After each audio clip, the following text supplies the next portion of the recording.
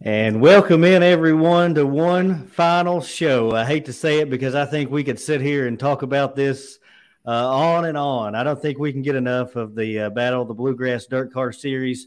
We are live here on Dirt Racing in the Bluegrass Live. Big news today presented by Smokehouse Grill and Buffet. Wes Lanham, we're very grateful for that sponsorship and the businesses that have supported us, all the people that have supported us since we started this podcast here.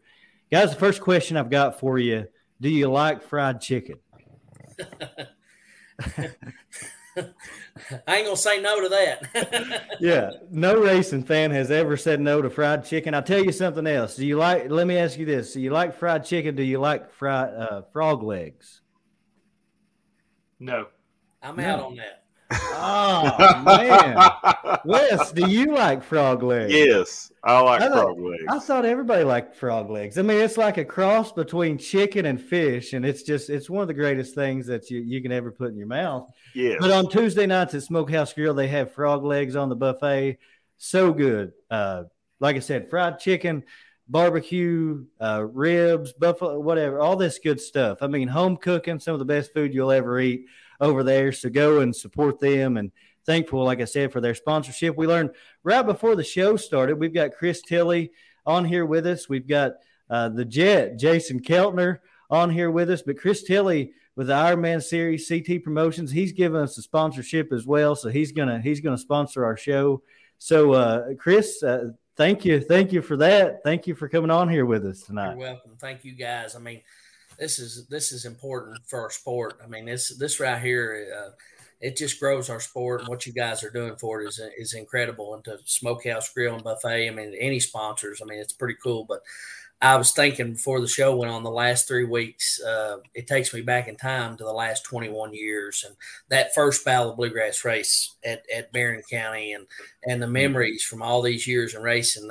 It's just it just takes you back in time, and I'm so excited. Very thankful that you all asked me to be on the show. There's other guys that y'all could have had on here, but I'm very, very, very thankful you all asked me to be on here tonight. Yeah, man. Well, we're glad to have you on, and Jason Keltner, I know you've been out of this thing for a long time, man, but I remember you so well. I know Wes knows you very well as a person, but I know you as a race car driver. Remember that car as I remember you going around that racetrack, and you were so much fun to watch, and those were some good days for sure. Oh my gosh, man. It doesn't matter where I go locally. Obviously, it's probably the number one question I get from people in Campbellsville. And of course, you guys know you've had some people from Campbellsville on. At one point here, man, there was like 6 or 7 probably late models right here in this area. So racing here, or dirt racing especially, is a big deal. So it doesn't matter where I go. It's usually a couple times a week somebody will ask me, hey, how do you, do you miss it, or what's your memories or whatever? And it's like, man, one of the things I miss the people. Obviously, there was a lot of people that you became really good friends with because you were around them every weekend, and you had the opportunity to spend time with them. And so I don't see those people anymore. Thankfully, through the internet, I can communicate or see kind of, especially the ones that are still racing. I see them, but a lot of good memories. I wouldn't trade it for the world. The time I spent at the racetrack, meeting and hanging out with people, and of course, my family. It was a family deal for us, and so it's been. I was telling you guys, it's been such a long time for me. I'm like, I'm not sure I even remember what year I won a race or raced. Went from open list to late model, so I kind of had to look back a little bit and refresh. Thankfully, to the internet, people like Chris and Spanky writing those articles and putting that stuff out there, I could go back and find out what year or what month, something happened. So I appreciate the opportunity to be on. Looking forward to it. Yeah. Well, we appreciate you coming on here with us and joining us. It's going to be a lot of fun. Wes, I'm going to go to you for just a second. I'm going to make sure you get some airtime here tonight, man. I tell you what, we have had so much fun. We talked at the end of last year about possibly doing this show. And, one of the things I was worried about was, would we be able to give it what it deserves, the Battle of the Bluegrass DirtCar Series. And I've been blown away by the conversations we've had, the people we've had on here. including tonight. It has just been so much fun doing this thing. It has absolutely been a blast. You look back at who we've had on here and the memories and the stories, and it's just going to be another awesome show tonight. We've got the Jet. We've got Chris Tilley.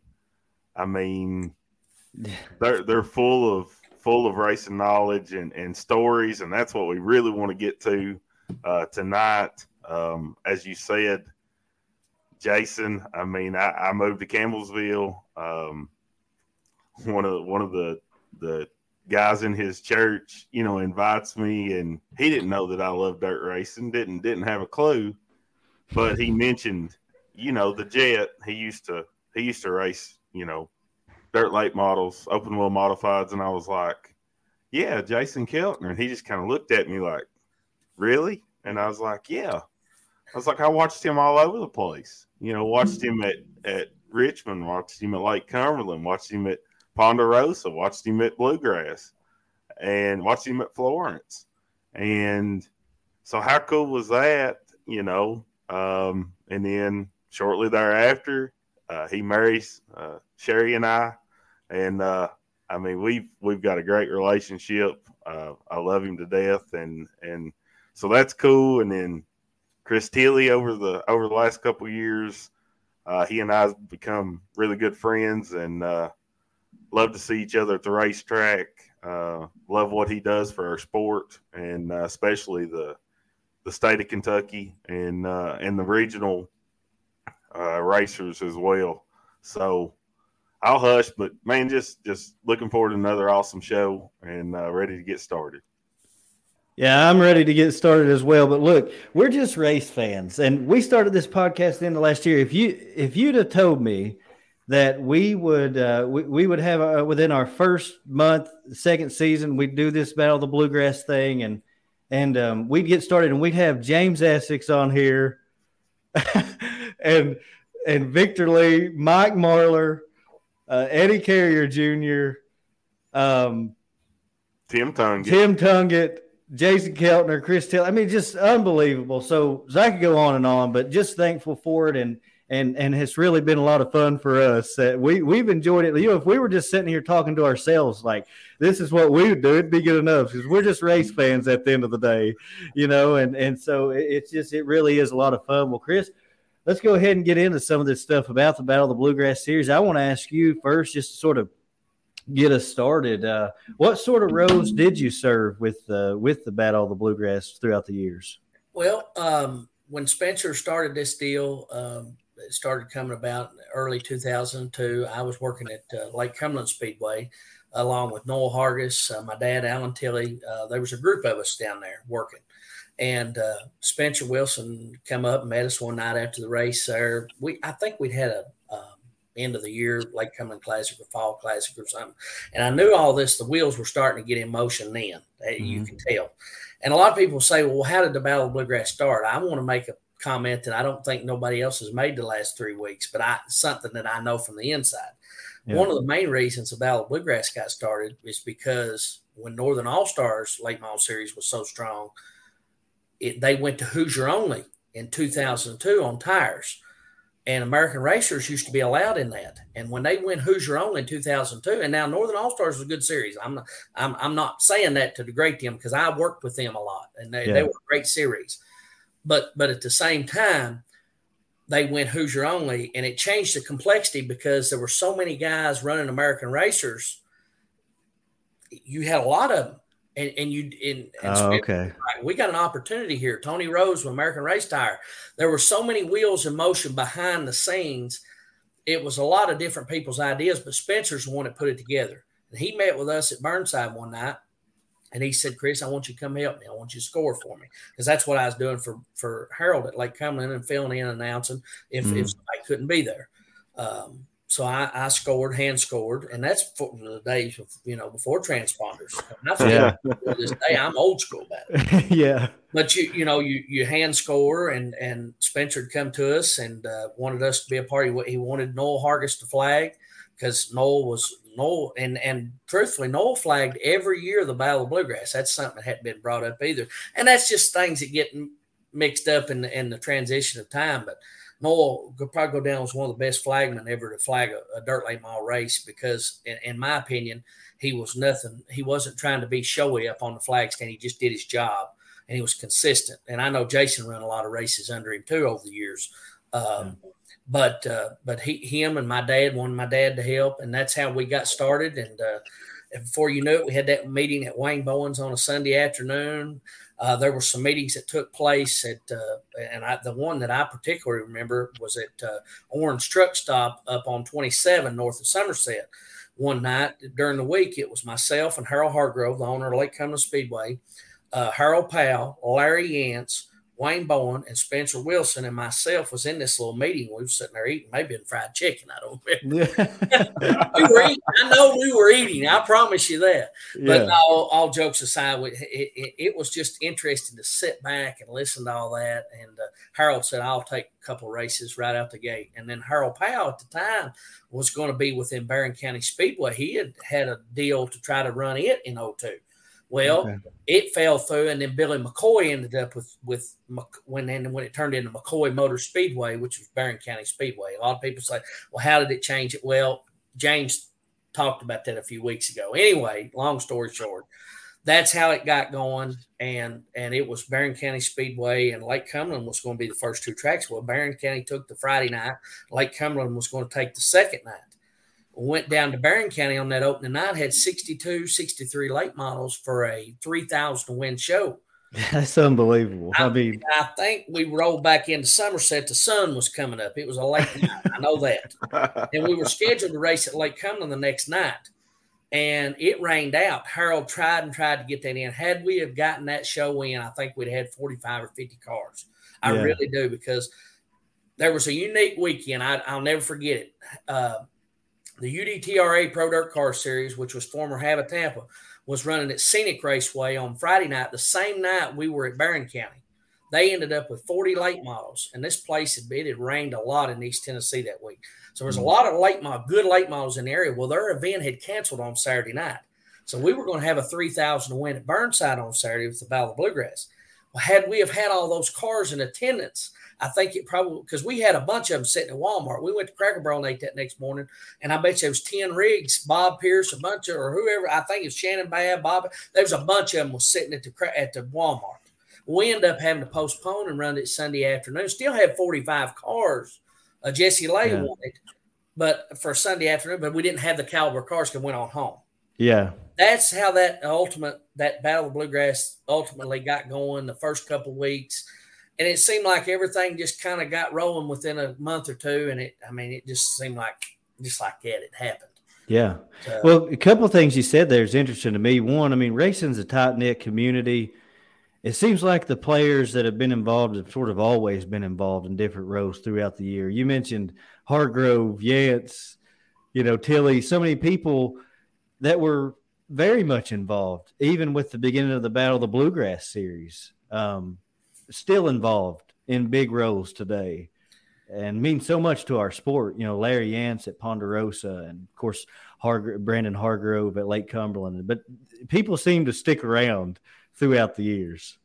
Oh, they did. Larry Yance, I got to mention him. Golly, and Larry has he's been very good for this sport. When Delane Browning drove for him, and that's how I just remember him, and Royce McGowan too in the late 90s.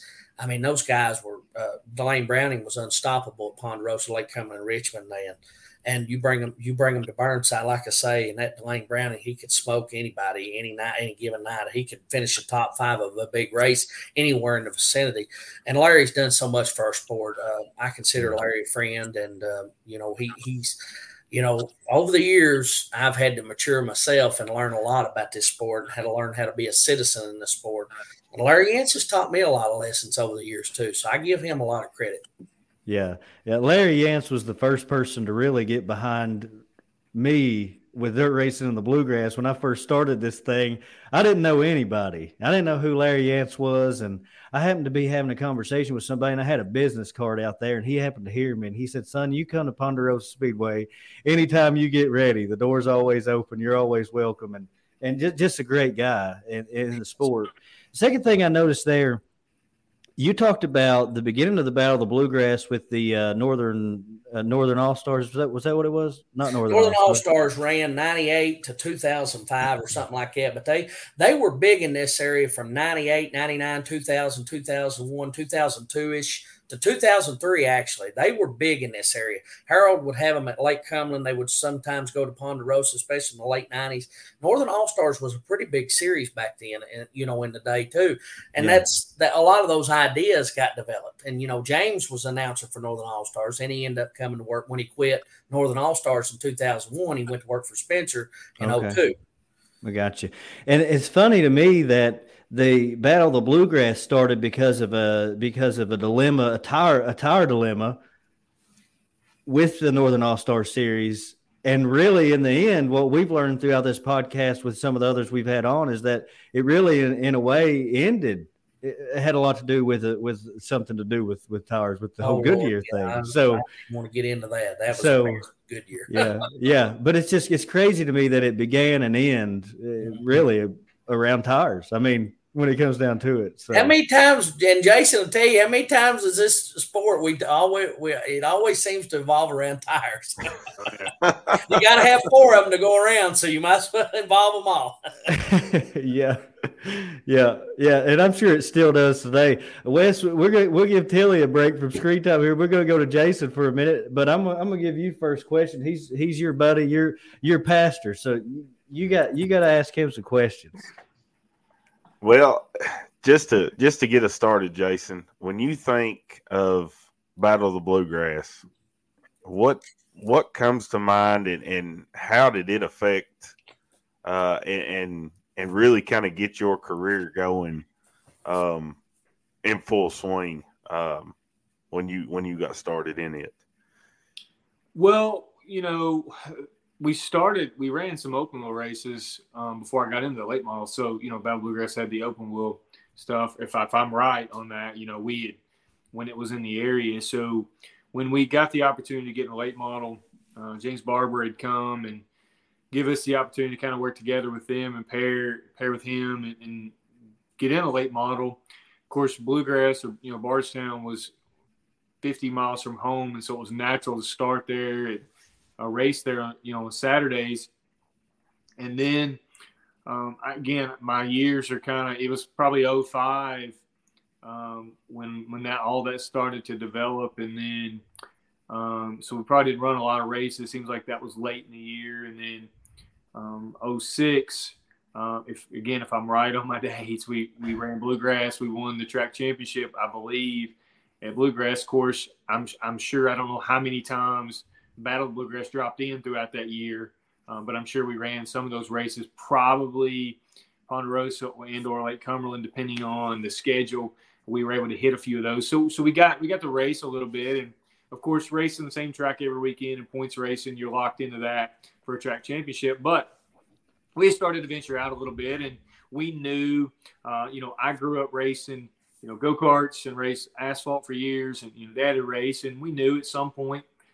You got to step out a little bit to get better, and you find out where you stand, and you really find out you're not where you thought you were when you step out in any kind of serious racing. And so we did that. So 2007 would have been the year we followed the series. And, for me, looking back, hearing about all these people you talk about, me, it's just kind of crazy. I don't even think of myself as being on that list, but looking at 2007, we ran runner up to Victor and won Rookie of the Year. And it wasn't until I guess it would have been after that.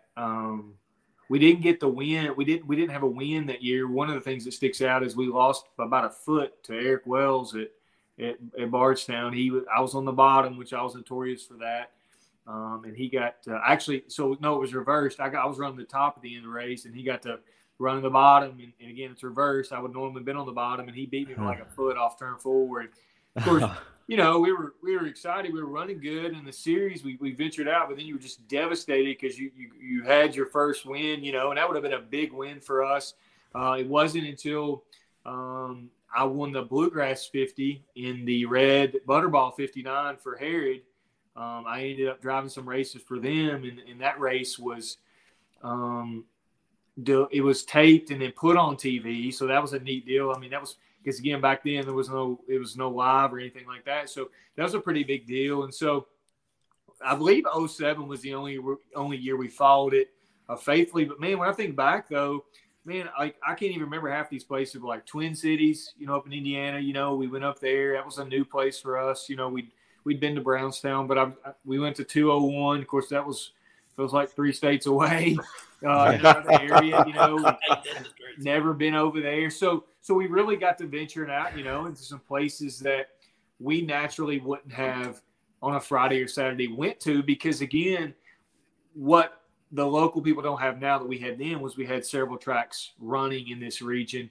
And so we had a lot to pick from, and it didn't make sense to drive past one of those tracks to go to a different track. So, that gave us the opportunity to definitely, because I know we went up to Indiana. I'm trying to think. I don't know if we had any Tennessee races in that year, that couple of years, but we were moving around a lot. I know it was based out of Kentucky, but we definitely had some Friday, Saturday deals. They paired those deals up, and we would go run somewhere. So I don't know, man. I feel, I look back and I feel good about what we did when we stepped out. We were a distant second to Victor. Obviously, I think it was several hundred points. We never were able to close the gap on him, and obviously he's a multi-time champion. So there's no shame in that for us, Rookie of the Year that year. And I look back and I'm like, man, that's a pretty good deal. Maybe I did better than I think I did. Absolutely.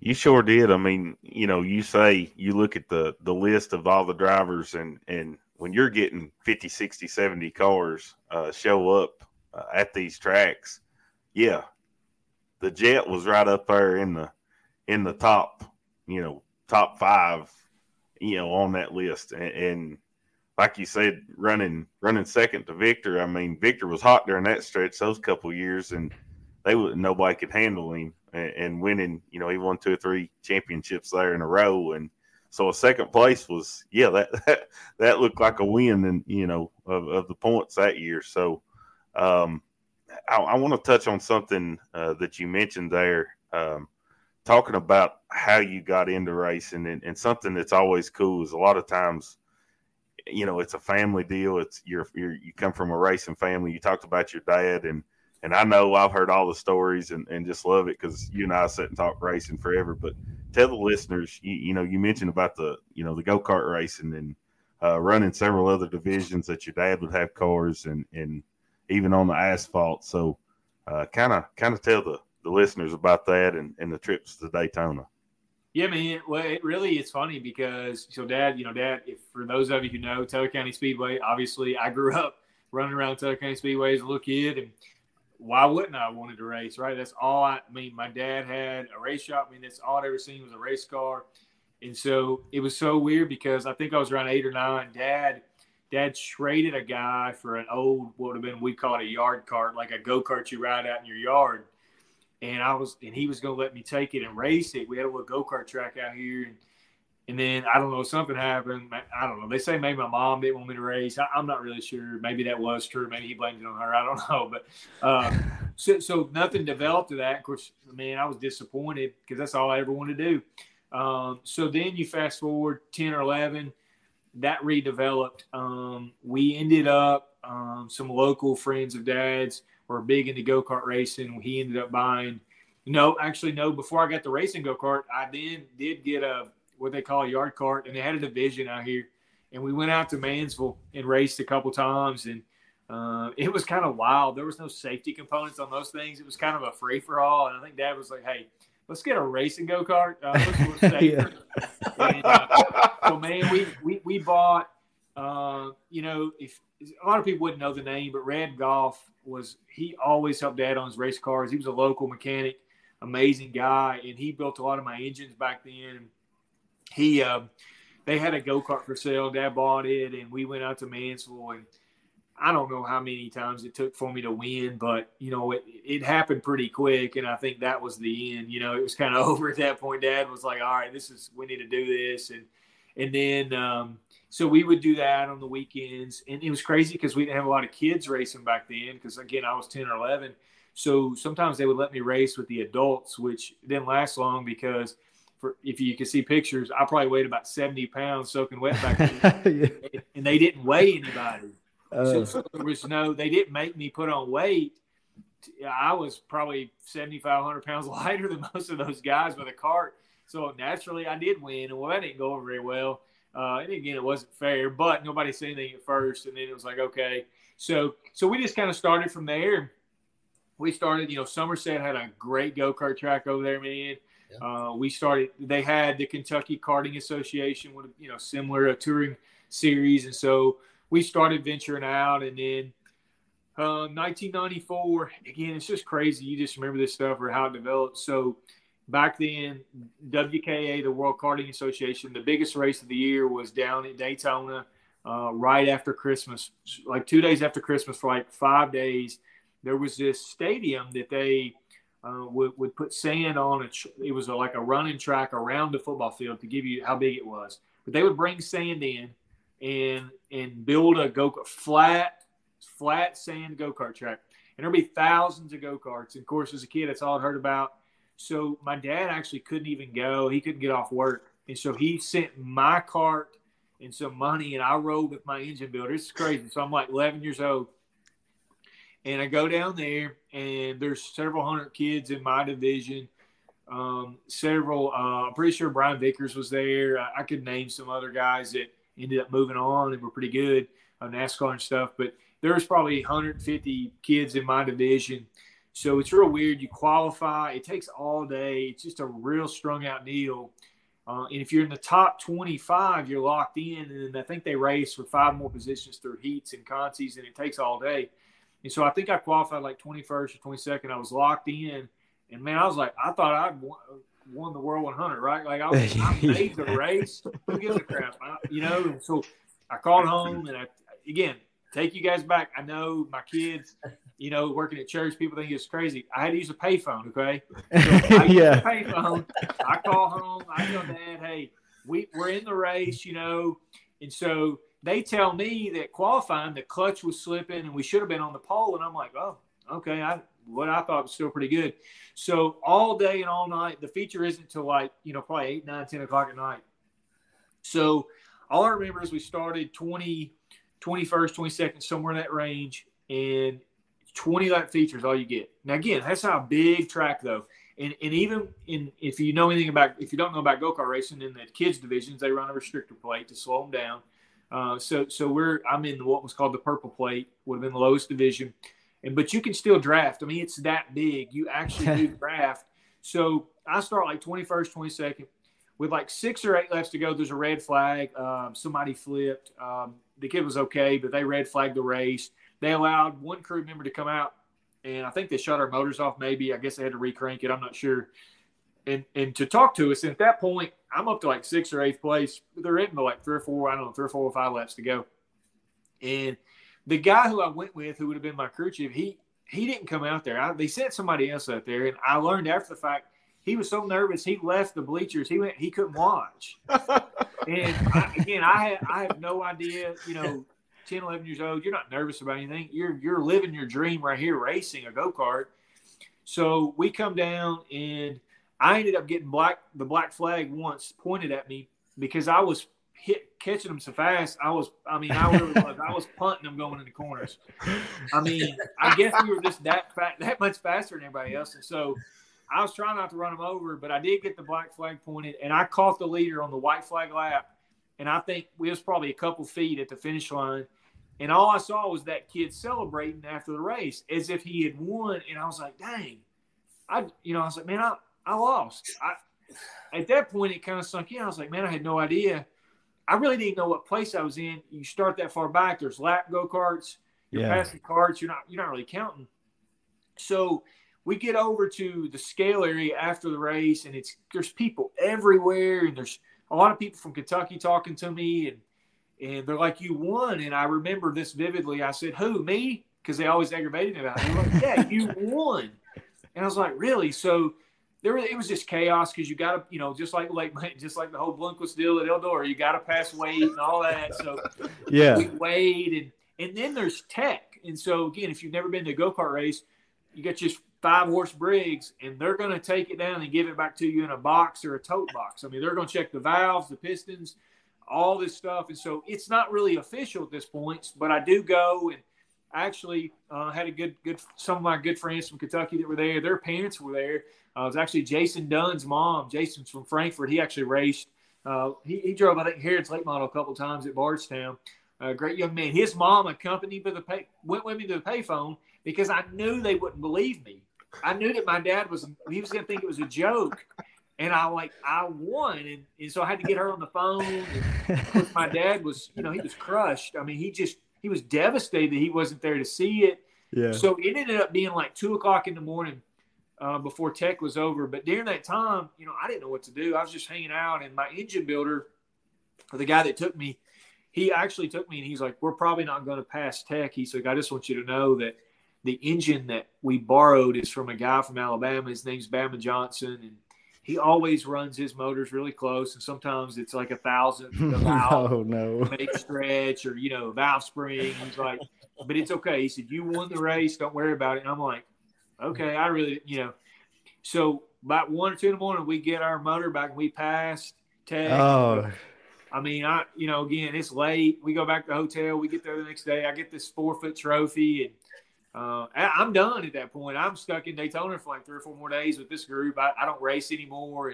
But evidently, kind of shorten the story, all that group from Kentucky, they had, none of them had ever won.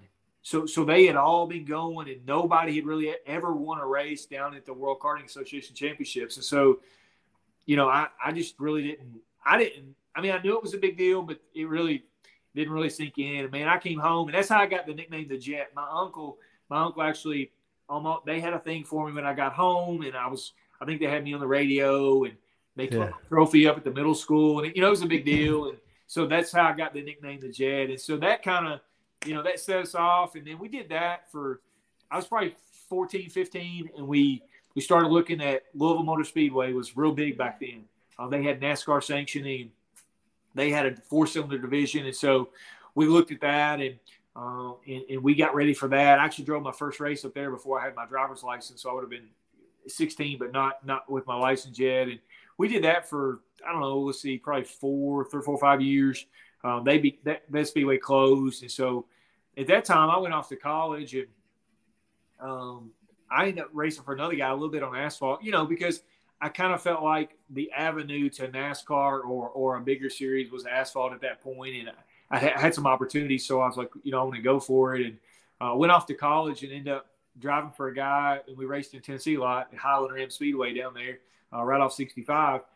And then in the meantime, Dad gets involved in that Vintage Car Association where he takes that old coupe and they go down, they're racing at the dirt tracks in Barron County and in Bardstown, and he gets involved in that. So he's telling me about it while I'm going off to college. And they ended up going down to Mount Vernon, which was asphalt back then, because they paved it. And so he's never really raced asphalt. So I'd come in from college and drive that vintage car down there on asphalt. And I won a couple times in that. That's the first time I'd been in a V8. And so that kind of sparks what took a couple years to develop. I ended up moving back home from college from Bowling Green. And then at that point, we got the open wheel. Dad had been waiting for that. And we went back dirt racing. And then from there, just, we started local. And to be honest, I struggled in the open wheel. That thing was tough. We had some decent runs, but we just definitely didn't set the world afire with that thing. We struggled. I mean, we would run good, and then I would struggle. So, but I got a lot of laps, and then, that led to the, James Barber coming along. And, I'm sure, James is obviously talking about names in the sport. I mean, that guy's, he's done it all. And I don't know what he saw in me. I don't know who told him what, but he just came over to the trailer one night. I think it might have been Lake Cumberland, and he asked me. Of course, I probably didn't even believe what he was saying. I was like, "Are you kidding me?" I can't believe you'd be willing to do that. And so that was a pretty big deal. So that kind of sums it up. But yeah, a family thing.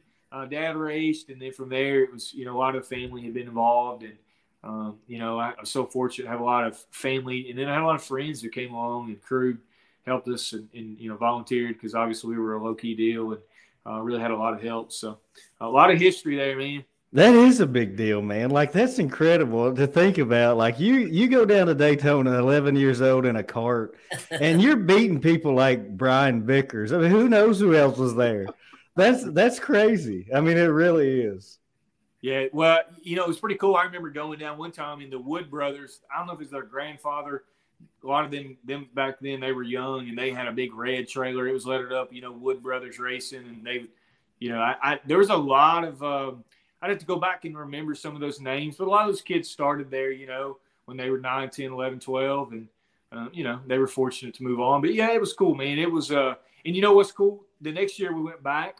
Dad went with me. He crewed for me, and we ran 7th. Wow. 7th, and we were pretty proud of that because, we backed it up, so to speak. He and I went down together, and, we were really good. We started probably 4th or 5th, but we faded at the end. But that was a pretty cool deal. Well, yeah, because, I mean, you're talking about how many cars? We're not talking about a handful of people here. We're talking about – there's hundreds, yeah. Yeah, hundreds. So that's just awesome. I'm telling you, it is. That is cool. Yeah, for sure. Hey, guys, let's do something real quick because if we don't, I want to get to more. Jason, Wes, and I, we got more questions for you and Tilley. Both before we do, Wes, do you have those decals handy? Like, do you happen to have one of them there? If not, it's all right. Well, I posted a picture of some Battle of the Bluegrass decals on our Facebook page earlier. I want to give one of those away real quick. I promised I'd do it. So let's do that real quick while we've got just a second here. So a trivia question. First person that answers this that I see.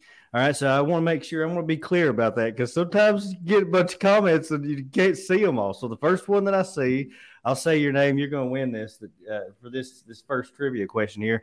And I'm doing this because I'm afraid with Jason, we're going to get he's going to take my questions if I don't get to this. So him and Tilley both, they're going to get too deep and I'm going to run out of questions. So the first person that comments and I see it can tell me who won the final Battle of the Bluegrass race of the 2008 season. It was at Bluegrass Speedway. I'm ineligible to answer that, right? you can't. You're ineligible, Tilley. Yeah, you're out of this game. It was not Jewel. I see somebody said Jewel. It was not. While we're waiting on that, I got a question for Jason. Yeah, go for Jason on the modified. I love asking guys this that transition from that mod to late mod. I've seen Mikey Marler, Jimmy Owens, and them guys over the years. What was the biggest change from racing that open wheel modified to that dirt late model? I know you got the size of the tires, but to you as a driver behind the wheel, what was the biggest difference to you? Well, I mean, we definitely had a smaller open wheel motor, to be honest. I know things have changed drastically, and those guys are running some really good stuff now. Definitely probably the horsepower, just the overall, and it probably obviously handles a little better. I mean, with the shocks and stuff. And back then, again, open wheel it's advanced a lot from what I can tell, as I watched on the internet, Hoffman and those guys, man, those guys really, cars look really good. So I would say just overall, just the horsepower itself and like drive, a lot of what transferred for me was the go-kart to the 4-cylinder, the open wheel. When I ran good in the open wheel, it was black slick and I was about half throttle smooth. And that was my specialty. But man, when it was hammered down in that late model, it just took me a long time to get comfortable, man. They took me to Eldora that first time, and I was like, dude, I ain't scared of this place. What?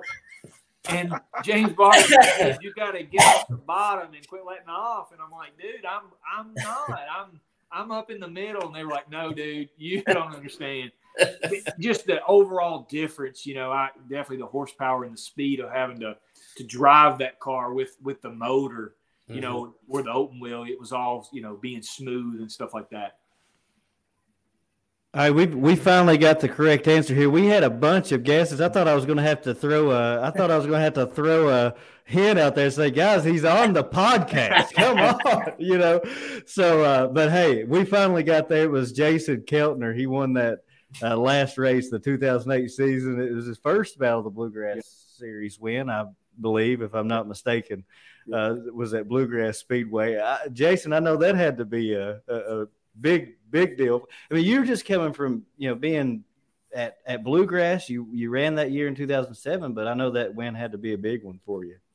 Well, it was because, again, I'm in that black or the red 59. It's the Butterball car. And again, let's be honest, at my age and stuff, that didn't have the meaning that it did for like my dad, obviously with Butterball and the history there. And so it was crazy. We were at the Butterball race at Richmond in July. That's how that developed. I think we sat on the pole, or we had fast time, didn't run very good in the feature. And then Jeff and Eddie were there with that car, and I don't remember who's driving it. And something got said, and Jeff was like, we'll work out something if you want to drive it. And next thing you know, we drove it, and we actually ran pretty good. And we'll see, we won the Fall Classic, or the Fall Classic at Ponderosa Friday night in it as well. And so, again, I didn't have the history tied to the Woolridge family there in the racing, but I know for a lot of people it did. But it was pretty cool, man. It was, and what a lot of people don't know about that, we won that race with a steel block. We had a steel block motor that night. Yeah. Wow. Man, I think that's probably the fastest or smoothest race car I'd ever driven. It was crazy how good that car was. Like, I don't know, man. It was just one of them nights. I mean, we sat on the pole. We let every lap, and it was good, man. Those guys, it meant a lot because I know Harrod and them were on the end of their career, but, they had a lot of really good drivers to drive for them. And again, little old me from Campbellsville, the fact that I got to sit in the seat with him, and again, I know they were at the end, was a really cool deal, and, that they believed in me. Yeah. That is a cool deal for sure. And so that was Brad Ferguson that got that answer correct. So Brad, you can get with Wes, Worldwide Wes here. He'll take care of you. Make sure you get that Battle of the Bluegrass dirt car. Hey, those are vintage, man. They don't make those anymore. I still got one. Yeah. Those we gotta give a shout out to Rusty Eagle out of Frankfurt for sending those to me. He sent me a message and said, "Hey man, I've got these, and we would love for you all to give them out to the fans." And I said, "Absolutely, we will." So those came in the mail yesterday, and so thank you, Rusty, for those. And they're vintage, and when I opened that package up to see those stickers, because I remember those, and just a cool deal. That time of racing for me, 05 to 09 is really special, and just to get to talk about it, it's just awesome.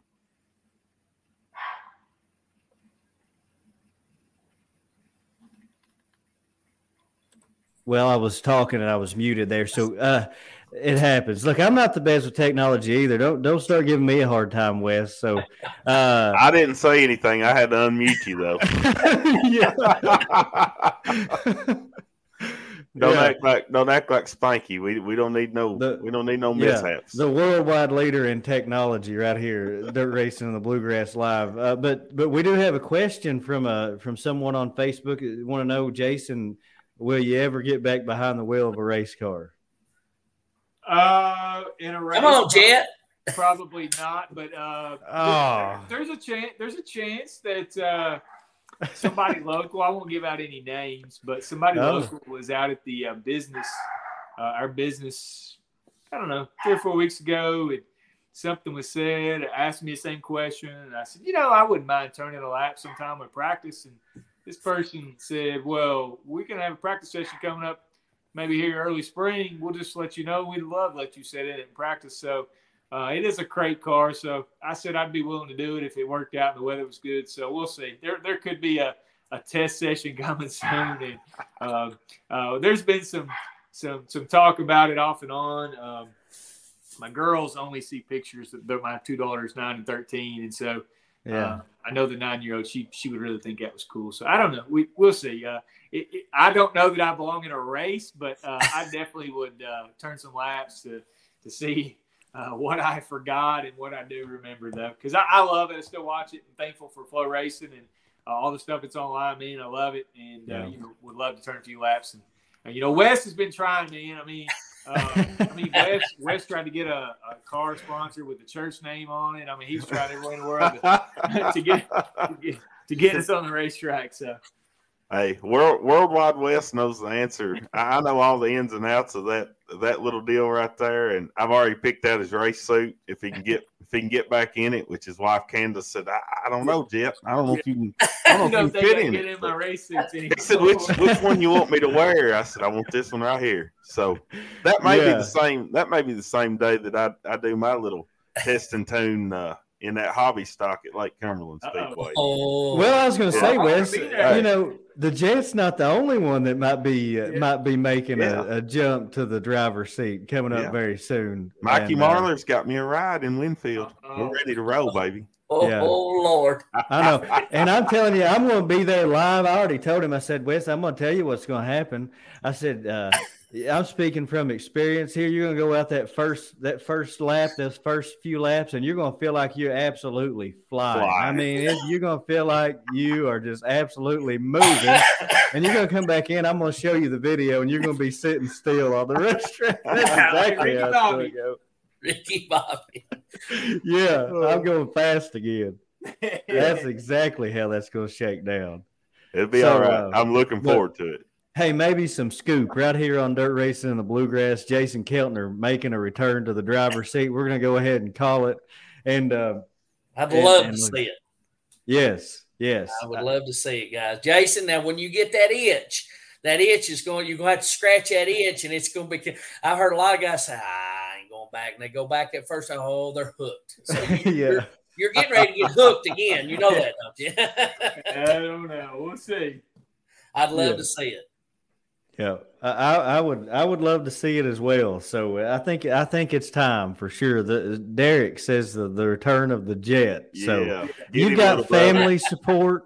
You got all the support you need right here between just us here on this podcast. So that would be awesome. Hey, Chris, look, we'll give Jason a break here. He's been on the big screen for a long time now. So, but look.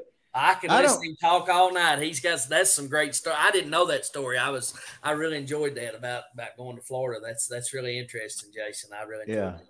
It is, man. It is. That's worth the price of admission right there. Don't tell me the cat score. I don't want to know. I'm afraid to look. No, do not. No, I've not even looked at it. I don't want to know. On the TV. That's why I keep looking at it. Go ahead and tell the score because I ain't seen it. Are they getting beat? No, I've got it on record at the house. As soon as I get back home, I'm watching it. So do not say. Okay. I don't want to be this. The phone over, you'll know why. Yeah, that's right. Yeah, we are competing. We've got quite a few people on here tonight. We're competing with Kentucky basketball. So that's pretty good. I do want to mention real quick too. Starting next week, we're only going to be going live from the page. We won't be going live from the Facebook group, which is Dirt Racing the Bluegrass Live podcast listeners, for a few reasons. One, we can't see who it is that's commenting if you're watching from the group. And the second thing is it doesn't show us that you're watching, so our numbers are just off. And so we want to be able to track that a little better. So beginning next week, we'll only go live from the page. If you go to the page and you click on the three dots up at the top of the screen, you can choose to enable live notifications. It'll notify you from the page every time we go live. So do that as well, and that'll help you make sure you don't miss any of our shows either. So it says we got 25 if you're watching in the group, but that's not that doesn't include it all. So anyways, next week be ready, be on that Dirt Racing the Bluegrass Live page because we're only going to be going live from there. So Chris, I know you've got some stories. You shared one earlier about the beginning of the series and how all that shook out. Give us some more. You've been posting pictures for, I think, when we started this podcast, and that's been fun seeing all that stuff you've been posting. I've still got them all. I've got boxes of photos. Someday somebody's going to get them.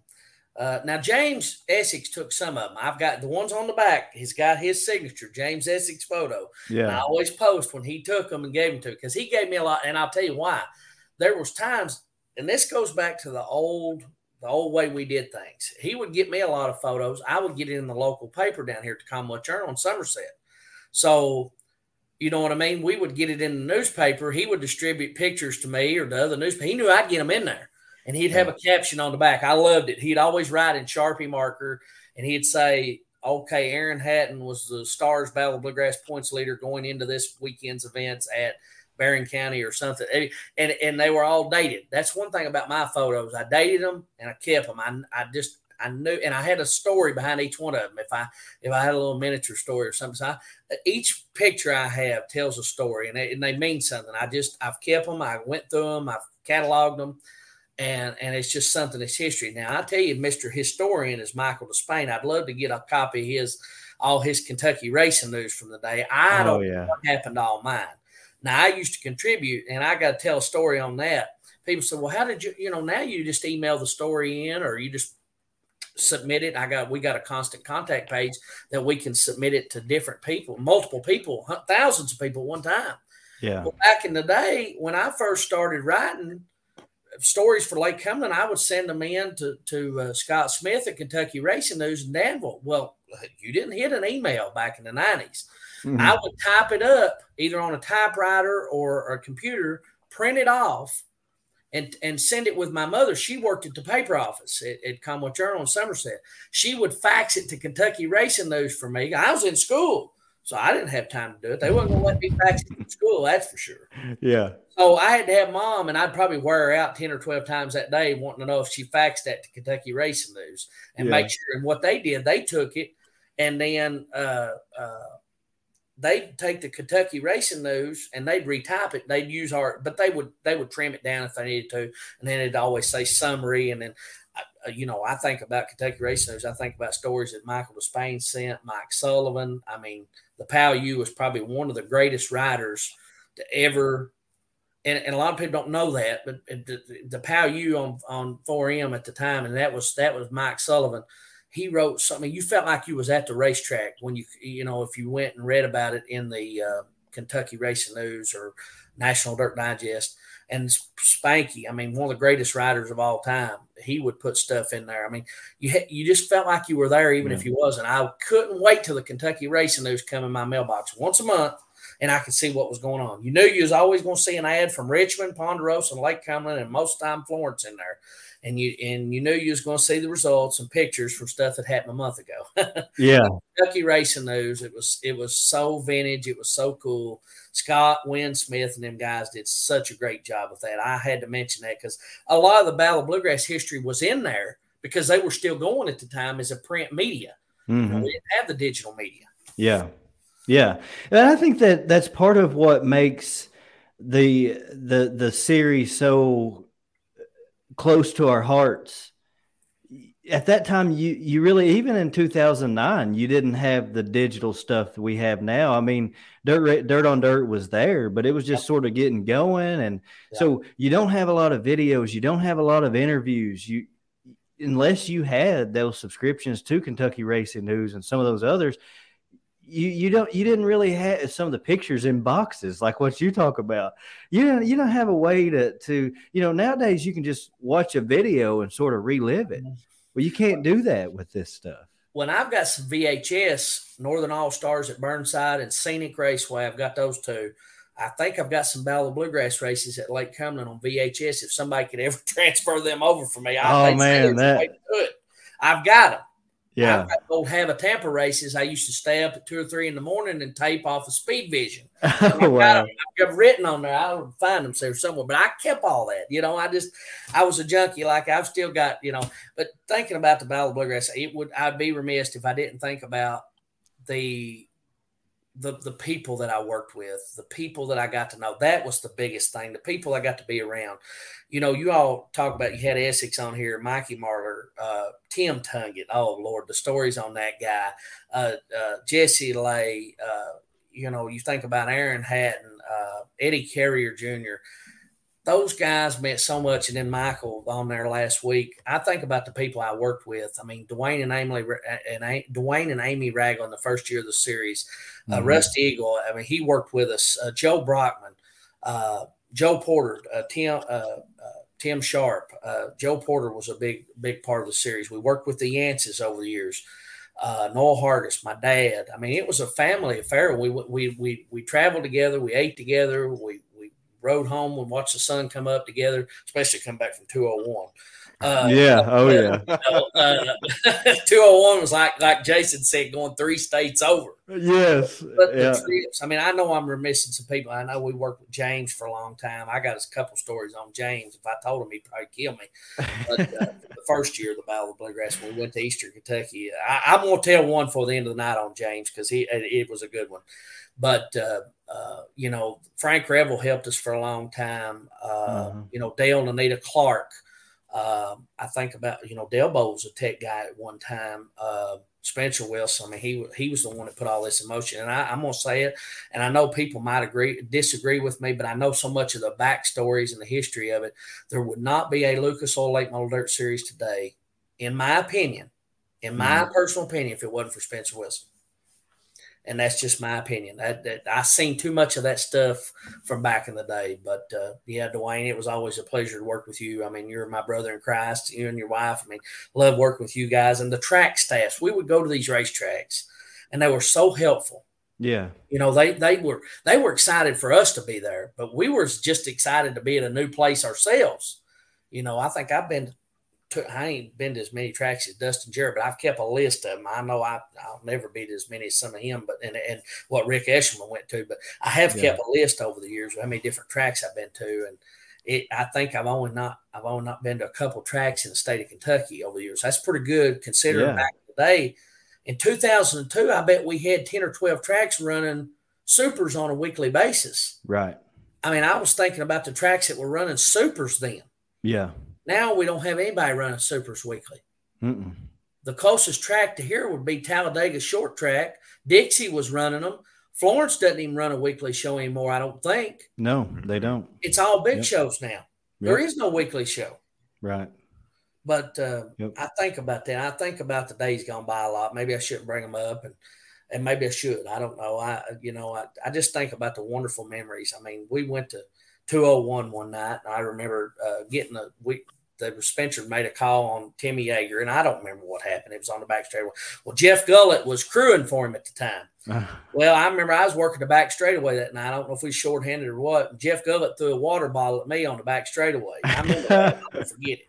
And I always have respect for Jeff, and I think he feels the same with me. And thought he was one of the better crew chiefs in this racing business that we ever had.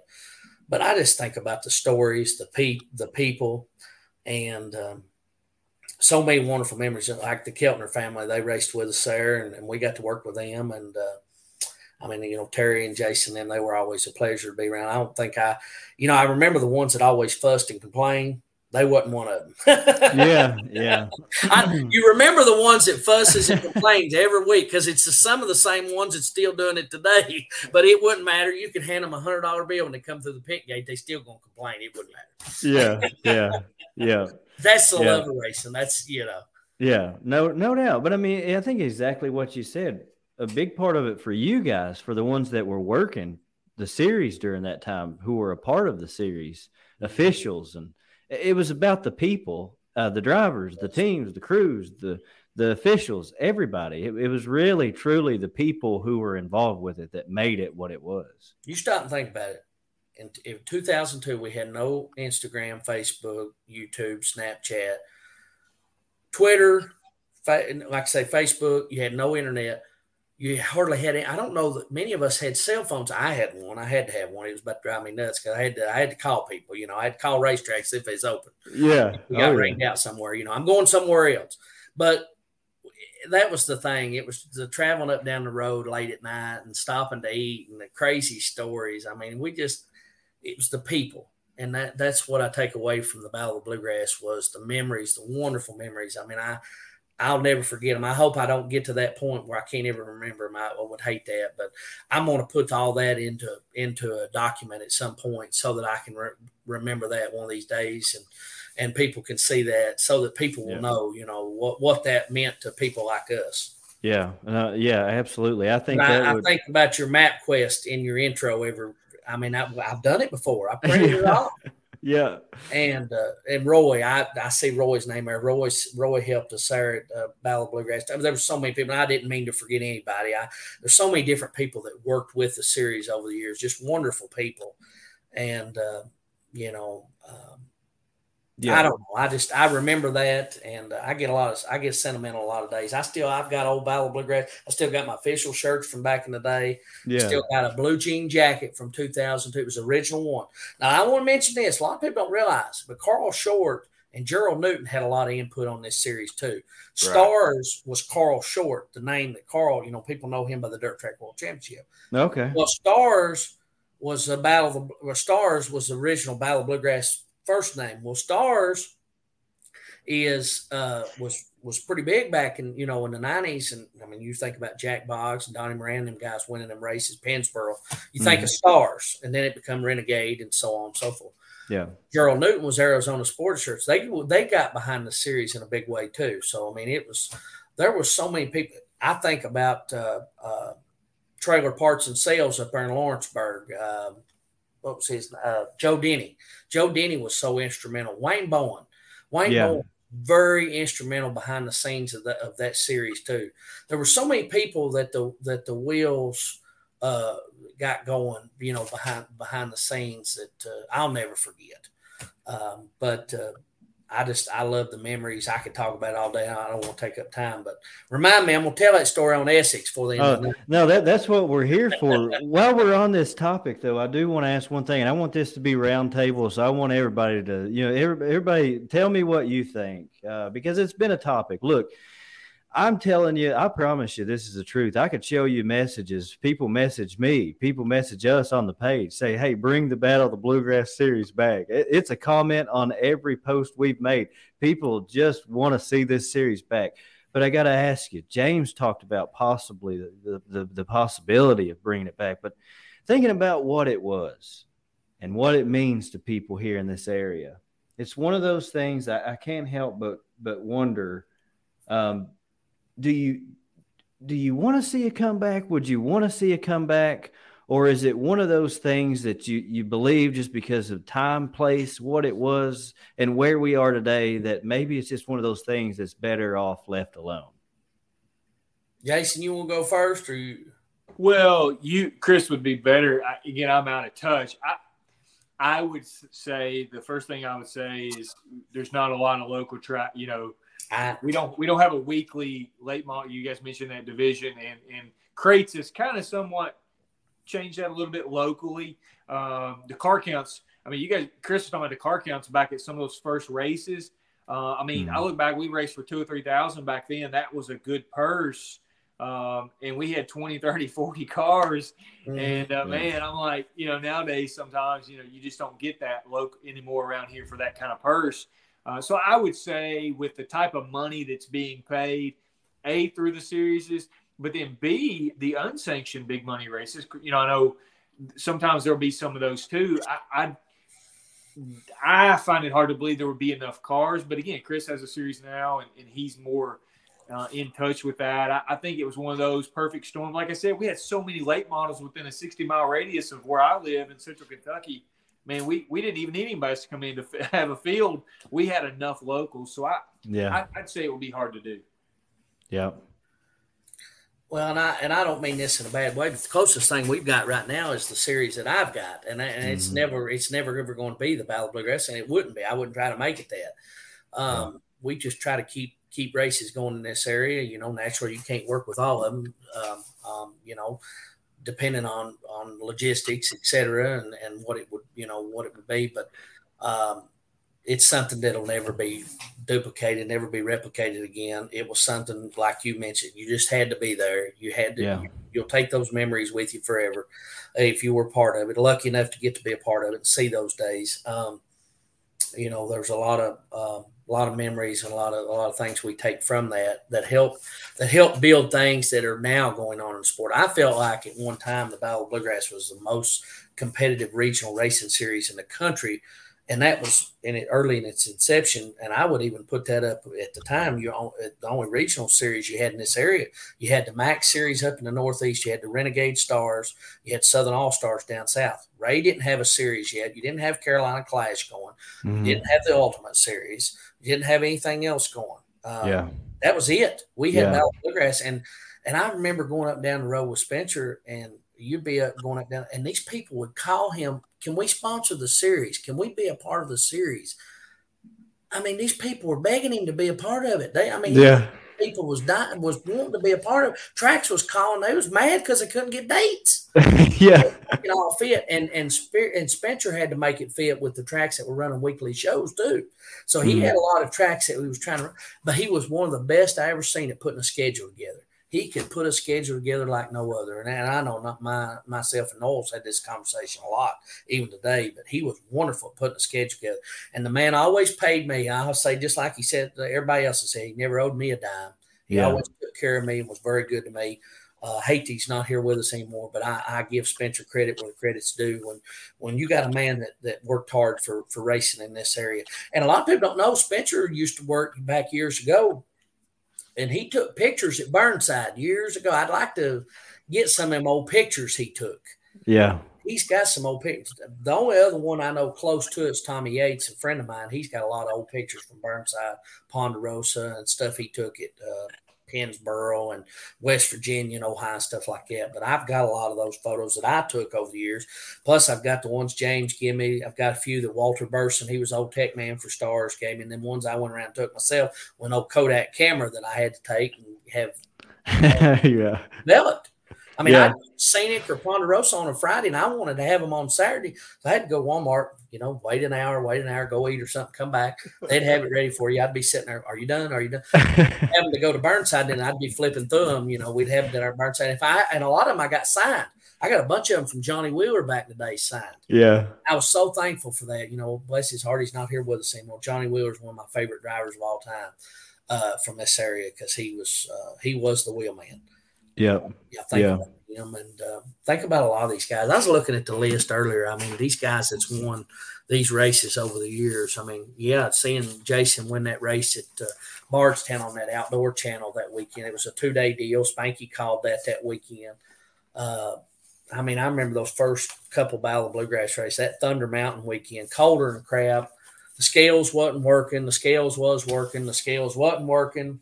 Prestonsburg at Thunder Ridge. Oh, Lord, the stories from there.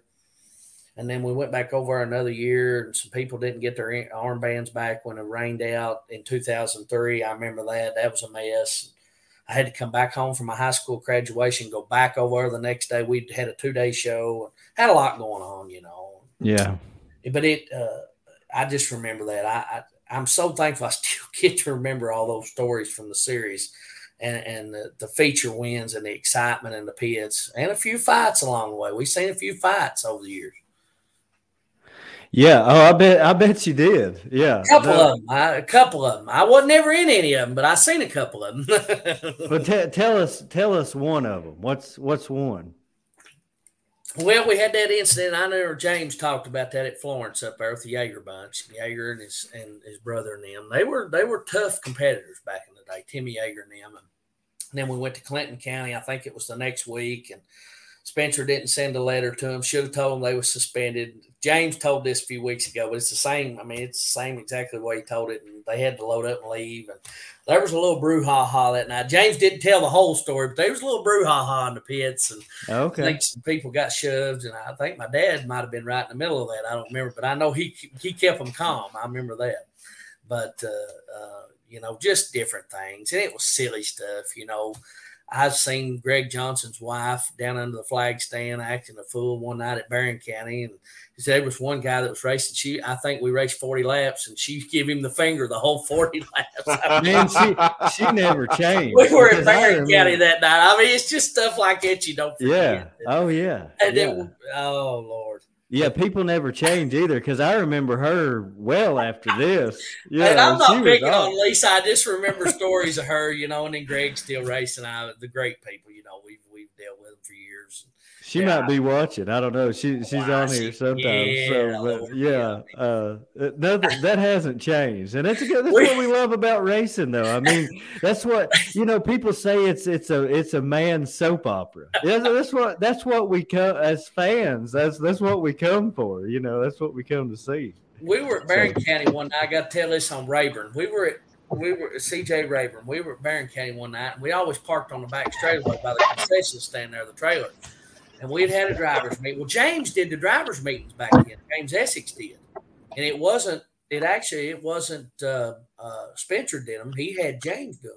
And James was talking about where the starts was. He was always methodical on how he went over. Now, guys, we start out of turn 4, side by side at the cone. He would always go through everything. And then we'd get done, and Rayburn would throw his hand up. Now, James, who actually starts the race? Well, you're supposed to start side by side. No, James. Now, who starts the race? I've heard Rayburn tell that. And he would get James so frustrated. And then Richard Smith would show up with no shirt on and cut off jeans. And he'd want to argue. And I remember one time him and Rayburn got into it in the driver's meeting. Oh, yeah. I remember. I think the driver's meeting just dispersed at that moment. I think Spencer said everybody just get ready for hot laps or something. Because, them two was still going at it. They may still be going at it right now. I don't know.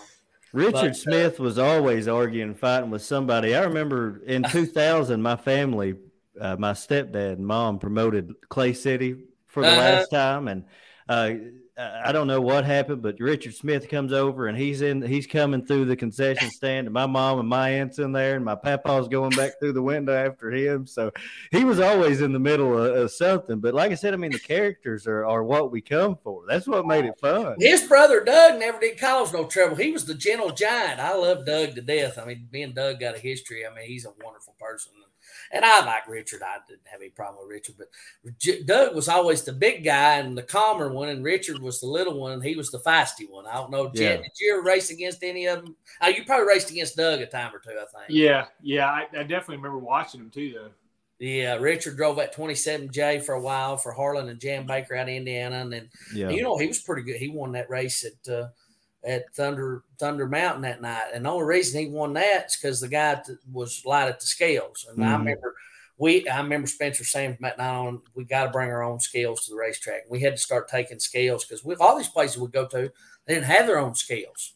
Or they did, and it was so bad. I remember Bardstown, God love their hearts, we had to scale the first two. We had to scale the front of the car and then roll the car up. And scale the back of the car and add them up. Oh, wow. I don't know. I'm going to ask David Furl if he was too cheap to put in 2 more pads or what. I loved him to death. I wouldn't give him down the road for that, but I would. But we'd add them up, and then they'd pull it. Spanky will tell you. He'll know.